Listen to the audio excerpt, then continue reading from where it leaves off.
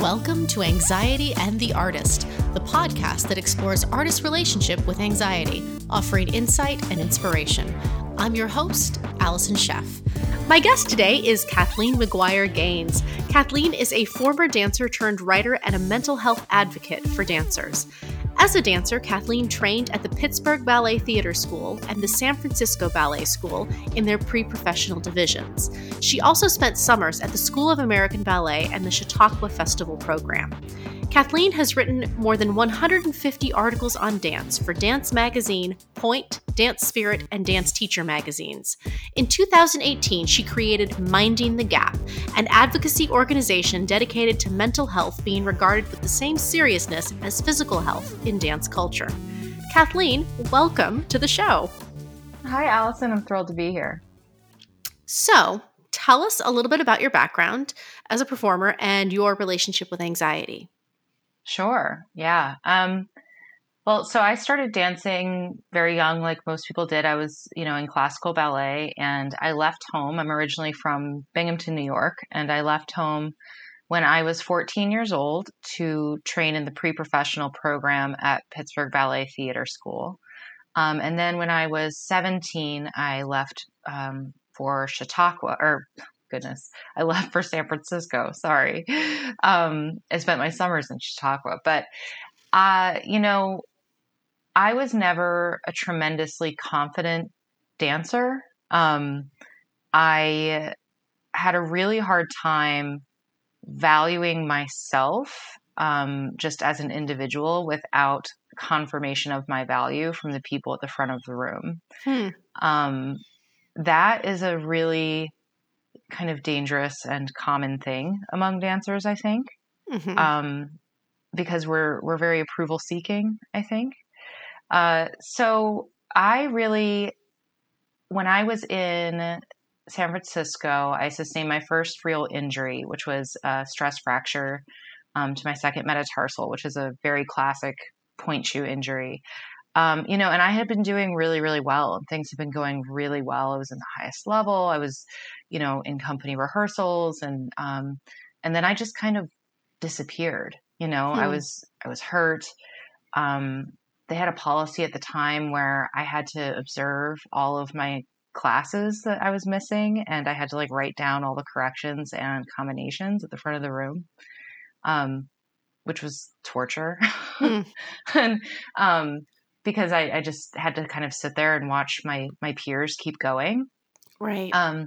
So that's when I dealt with my first major depression, and, certainly there was anxiety involved in it as well. I think it took me so long to understand that what I went through was a depression, that to understand the nuance between depression and anxiety, was not even a thing for me.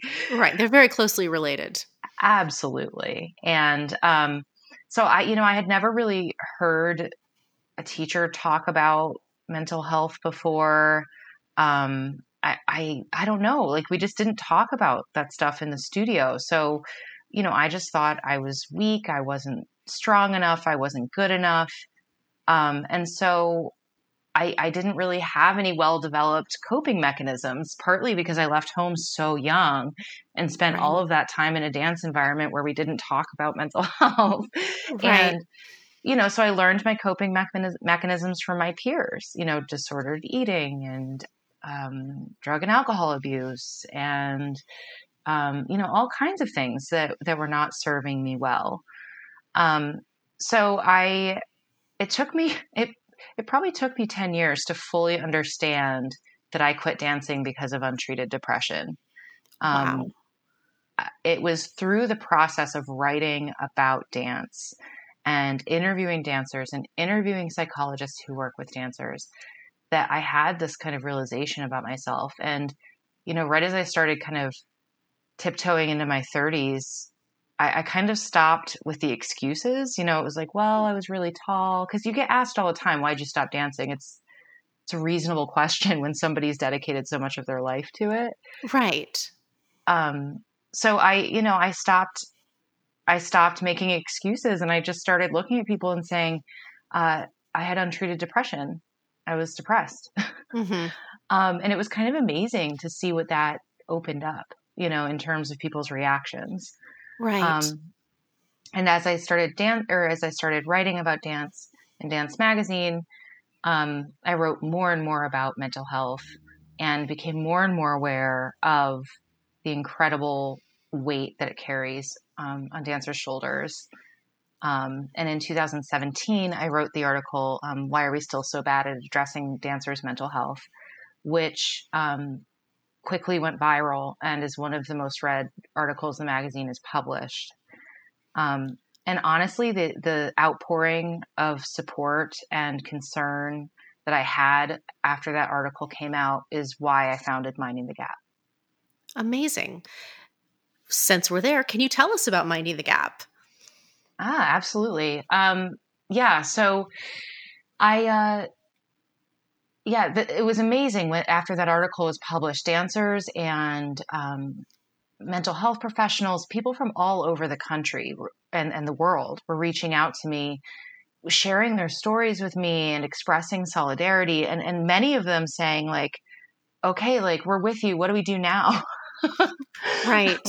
Because in the article I shared my personal experience, and I also kind of shared like, look guys, there's some really simple stuff we can do to start changing the culture that isn't expensive and doesn't take a lot of time, and we could just do these things. So I guess I rang the bell. I created a call to action that I didn't necessarily know I was doing. Okay. But after hearing all these stories and just everything I've learned over my own time as a dancer and following, I really felt like this has to change. And if it's not going to be now, when will it be? And if it's not going to be me, then who will it be? Right. It just had to happen. Like it wasn't even a question. It was like, okay, I guess this is what's next. And Minding the Gap at this point is we're predominantly focused. We're still very young. We're very focused on research and advocacy right now. So we are in the process of launching a large research project with dancers at Point Park University.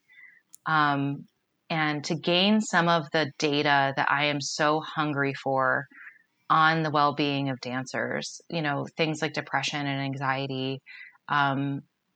There are amazing researchers out there doing important research on dancers. I find a lot of it is focused in eating disorders and perfectionism, which is very important. But some of these like really fundamental things, like rates of depression, we can't necessarily speak to very clearly. And I really want to address that because I am often confronted with people who don't necessarily want to believe me. Right. Right. that this is a big problem. Okay. So you mentioned that there are some simple things that could be changed. What would you like to see change both at the educational level and at the professional level? Mm-hmm. Yeah. So many things. So at the educational level, which I think is a really, really important moment, because when we look at the general population, people are most likely to experience their first mental illness in their late teens and early 20s. And these are really foundationally important times for dancers, right? This is when you're in your pre-professional program, you're getting ready to enter a conservatory program at a university, or you're maybe signing your first contract, or you've just broken out on your own and you're freelance, like who knows, right? But it's kind of truth time. It's a really stressful period of time in anyone's life, and in particular in a dancer's life. So I think it's really important that we look at that area, that time period of education and like the evolution of a dancer. I think at the very most basic level in education, dance schools and institutions should regard the mental well-being of their dancers as equal to the physical well-being of their dancers. So even in the time that I've been writing about dance, I've seen incredible progress made with, physical therapy and athletic trainers, and, now everybody's like Pilates and gyro and like all this stuff, like cross training is a thing now. When I was dancing, Right. dancers were still afraid to cross train. Like, we're like, oh my God, I can't do that. My thighs will get big, Right. We're starting to accept kind of the physical science of making us better. And we need to do the same on the mental side. So if a dance school, for example, has a relationship with an ortho and a physical therapist, why can't they also have a relationship with a mental health professional? That doesn't mean that that person's on staff. It doesn't mean that they're paying them. It just means that they have a referral relationship with them, Right. a consulting relationship with them even. And I find that that's a big lift. And then in many cases, in the schools that have done that have that relationship, the dancers don't know how to reach that person. Like they put this person in the handbook, and then they're like, oh yeah, we have a mental health professional. There are phone numbers in the handbook. And I'm like, oh yes, when you're a 16-year-old in mental distress, you're like, where's my handbook? Right? Like, get me my handbook. And one of the simplest things I tell them to do is put that person's name and phone number on the bulletin board next to the schedule. Like, they shouldn't have to ask you for it. They're not going to ask you for it. In fact, in 2017, Minding the Gap, we did a survey on the Dance Magazine website, and we had about 900 respondents. So it was a really big response to this survey. Okay. And when I asked them, does your school or company have a psychologist or other mental health professional that dancers are referred to? 75% said no. Wow. 13% said maybe, which is just no. I mean, right. And then to follow that, I said, okay, if yes, do you know how to reach that person directly? And 37% said no. So of the 12% of 900 dancers, I'm not going to even try to do the math, of the 12% of the 900 dancers, 37% don't know how to actually get a hold of that person. And then another key component to this is I also asked, if you're having a mental health challenge, would you feel comfortable reaching out to your teacher or director? So 41% said not at all, like no way, Jose. 32% said that they were unlikely to. Only 10% of dancers said that they would definitely reach out to to a teacher or director if they were having a mental health issue. Wow. So if you're the keeper of this phone number, it might as well not exist. Right. So I think that's really simple, kind of baseline, small, simple thing.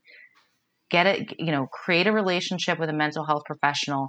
If they have never worked with dancers before, invite them into the studio to watch classes. Like, invite them to become part of your community.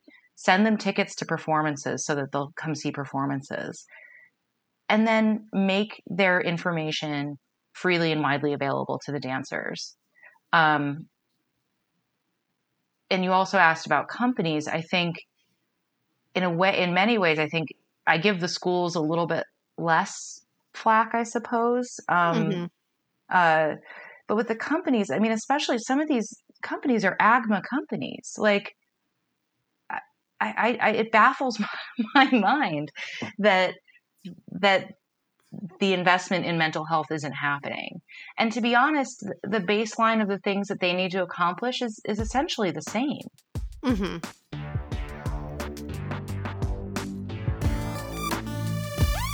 Coming up, the effects of shame-based motivation and coping during COVID-19.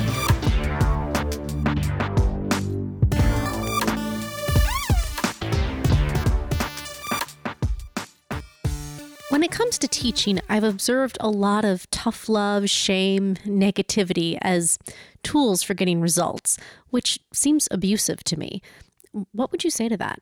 I think dance very widely traditionally has used shame-based motivation to try to see results in dancers. Now, there's no shortage of amazing research that shows that shame-based motivation is poor. Literally just read anything by Brene Brown and you'll figure it out, right? Like, and I, if I could sit here and quote her on it forever, but what we see with shame-based motivation is that you enact a fight or flight response, right? So, and I'm not a mental health professional. This is just what I learned from them for the record. But, you enact a fight or flight response. And so you may get an immediate result, like yelling at a child in the dance class or this is something that would happen. Say the teacher can tell that you didn't pick up the combination. So they'll call you to the front of the room and say, oh, Kathleen, can you come demonstrate the combination, please? And they know you don't know it. The whole purpose of doing that is to shame you, to make you embarrassed in front of your peers because you didn't pick up the combination. When perhaps when a dedicated student in your class isn't picking up the combination, you should be wondering what else is going on in their lives. Right. But I think dance is a space, especially in classical ballet, which is the field I was in, that really prides itself on how little it's changed. It's like, it literally, I mean, the number of times, that's just how it's done. That's how it's been done for hundreds of years. And, you kind of sit there scratching your head and I'm like, that's a good thing? Like, right. we haven't reevaluated this for hundreds of years. But I think what happens is because the path to becoming a dance teacher, like what qualifies you for that position is having been a dancer. And there's very little disruption in between, right? Like my daughter's preschool teacher has a bachelor's degree in, early education and has gone through all of these things. None of that exists. I mean, not none of that. It rarely exists for a dance teacher. And for that reason, whatever has been normalized for that dancer, once they become the teacher, is just seamlessly passed down. Right. So if abusive behavior is normalized for that dancer and is seen as, well, this is how it's done. This is how it's always been done. This is how I was taught. This is how they got results out of me. They don't even know they're being abusive. Like they think I think some of them genuinely think that they're doing that young student some kind of a service. Like I hear all the time, like, well, we have to get them ready for how tough it is. And I'm like, if treating a 14-year-old in a shame-based, abusive manner is what needs to happen in order to prepare them for a professional career, I would argue that you are putting all of your energy in the wrong direction. Right. Like what? Like, it's just like, and there's this idea that somehow that makes dancers like better, stronger, grittier. And it's simply not true. And I think a lot of it comes down to understanding the difference between the expectation and like you can hold a student to a high standard, a very high standard. Dance has high standards, and that's one of the reasons it's such an incredible art form, right? Mm-hmm. That's fine. The standard in and of itself is not usually abusive. The only time in which I would argue that is not the case is with body related things. But when we're talking about like technique and becoming a talented, strong, artistic dancer, like the standard isn't necessarily abusive. So the standard in and of itself is high enough. Like you don't need to make it harder to get there. Just try to help them get there. Right. There's a dancer or an artist listening right now that's experiencing anxiety or depression. What is your advice to them? So first, I think it would be to know that, one, that they're not alone. I've been speaking very openly about my mental health for a long time. I've never regretted it. I have been met with incredible support and admissions of struggle from people that I thought were untouchable statues. You know what I mean? Mm-hmm. So they're not alone. There's nothing wrong with them. Like, there's nothing wrong with you. You are not weak. You are a person living through an impossible time, and dance was hard enough already. Pre-COVID pandemic, Right. pre, police brutality, like pre-United States election. Like, before all of these things, dance was hard, and so I think they need to understand that it is completely normal to go through periods of time that are difficult. It's not that you need support, you deserve support. And I hope that they will seek that support out. One of the most common questions that I get when I speak with dancers is, how do I know I need to see a therapist? And my answer to that question is, you just asked that question, so you've answered yourself. Right. We need to destigmatize and eliminate this idea that the only reason to go to therapy is because you're like suicidal or because you are a total mess. Like, it is okay to go to therapy just to support yourself. Like, Right. you don't have to be in a terrible place to be in therapy. And so I think that's the other thing for them to remember, is that, like, therapy's for everyone. It's wonderful. I highly recommend it. Could be the nicest thing you do for yourself. So what tools have you found useful in addition to therapy? What tools have you found useful in mitigating your own anxiety and depression? That's a good question. I think like specifically as it relates to dance, and kind of the parallels to dance. So I would say, like, my perfectionistic striving in my career and things like that. I think one thing that I've learned from the mental health professionals I work with is, and a big thing, is in diversifying identity. I think when you ask dancers, who are you? I think most of them will say, I'm a dancer. Mm-hmm. And, I work with this fabulous psychologist named Brian Goonan, who often when we're working with dancers will reply to that like, okay, good. Now please write down the other 11 things that you are. Right. Like, it doesn't serve you or your mental health to tie yourself completely to what you're doing, right? Like, you're a human being, you're a person, you're complex. There's a lot to you. I'm very proud of the fact that I'm a contributing writer to Dance Magazine, but that is just one of the many facets of who I am and one of the many facets of the things that I do. And if I never wrote for them again, I'd be very sad, but it would open up a space in my life to do another thing that maybe I never thought I would do. Right. So I think we really need to honor the whole picture of who we are. And Dr. Goonan asks dancers to write down those 12 things and like actually like put them up on your wall or your refrigerator and look at them every day and ask yourself when the last time was that you honored number 7. When was the last time that if you're a person who loves animals, right? Like, when was the last time you went down to the shelter to walk some of the dogs?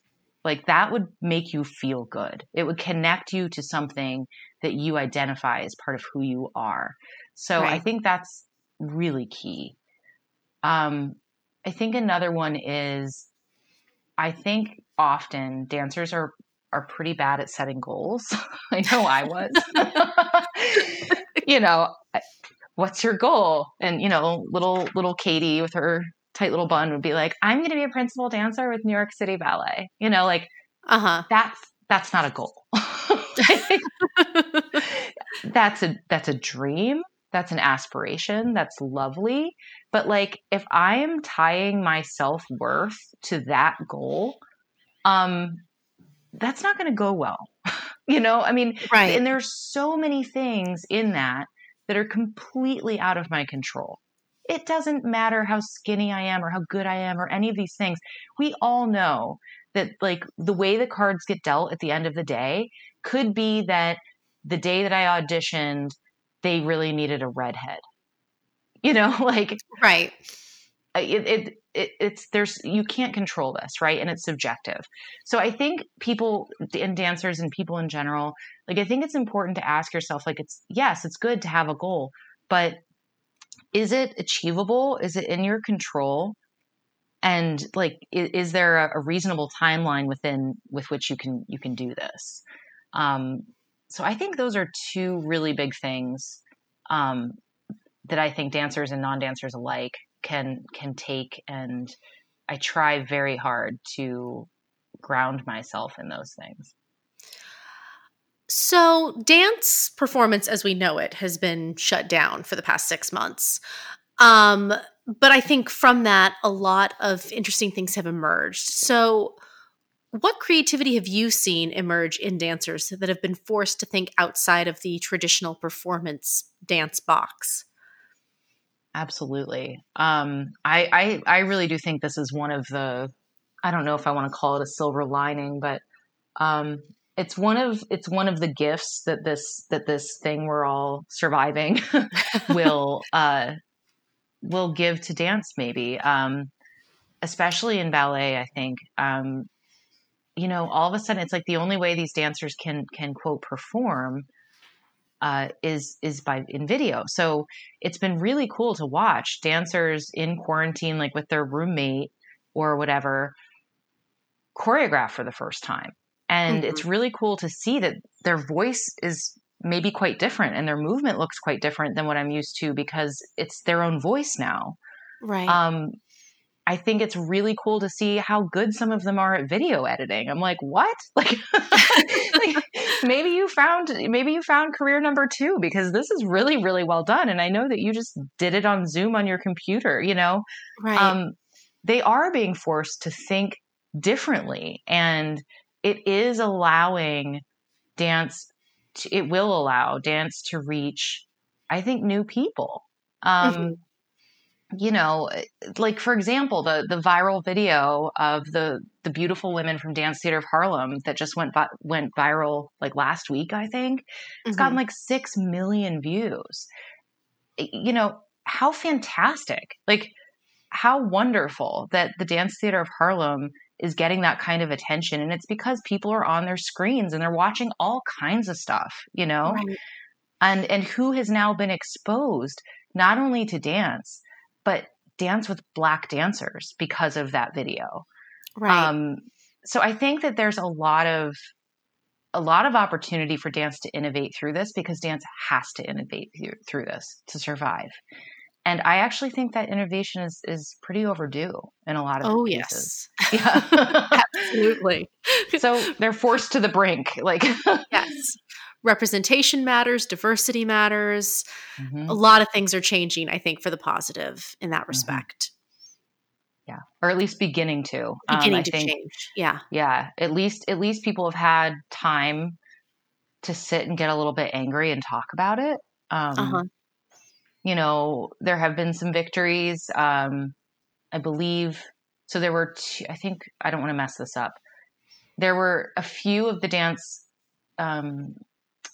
dancewear companies that were selling shades of nude, to brown, brown nude, all the nudes, instead of just arbitrarily assigning one color as nude, tights and point shoes. And there were a few companies that hadn't done it yet. And early on, in the pandemic following the murder of George Floyd, they were just swarmed with demands, and now the majority of them do.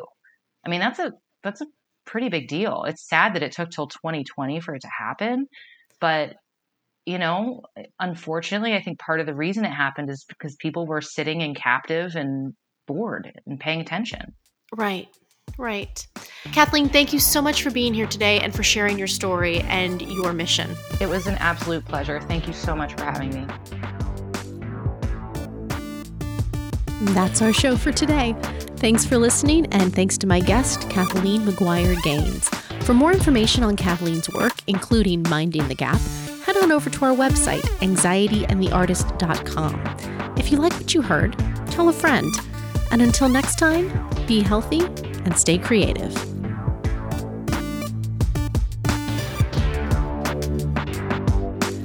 Anxiety and the Artist is produced by Groster Productions and recorded at Homestead Studios. Music and engineering is by Bosco Chef. This podcast represents the opinions of Allison Sheff and her guests. The content here should not be taken as medical advice. The content here is for informational purposes only, and because each person is so unique, please consult your healthcare professional for any medical questions.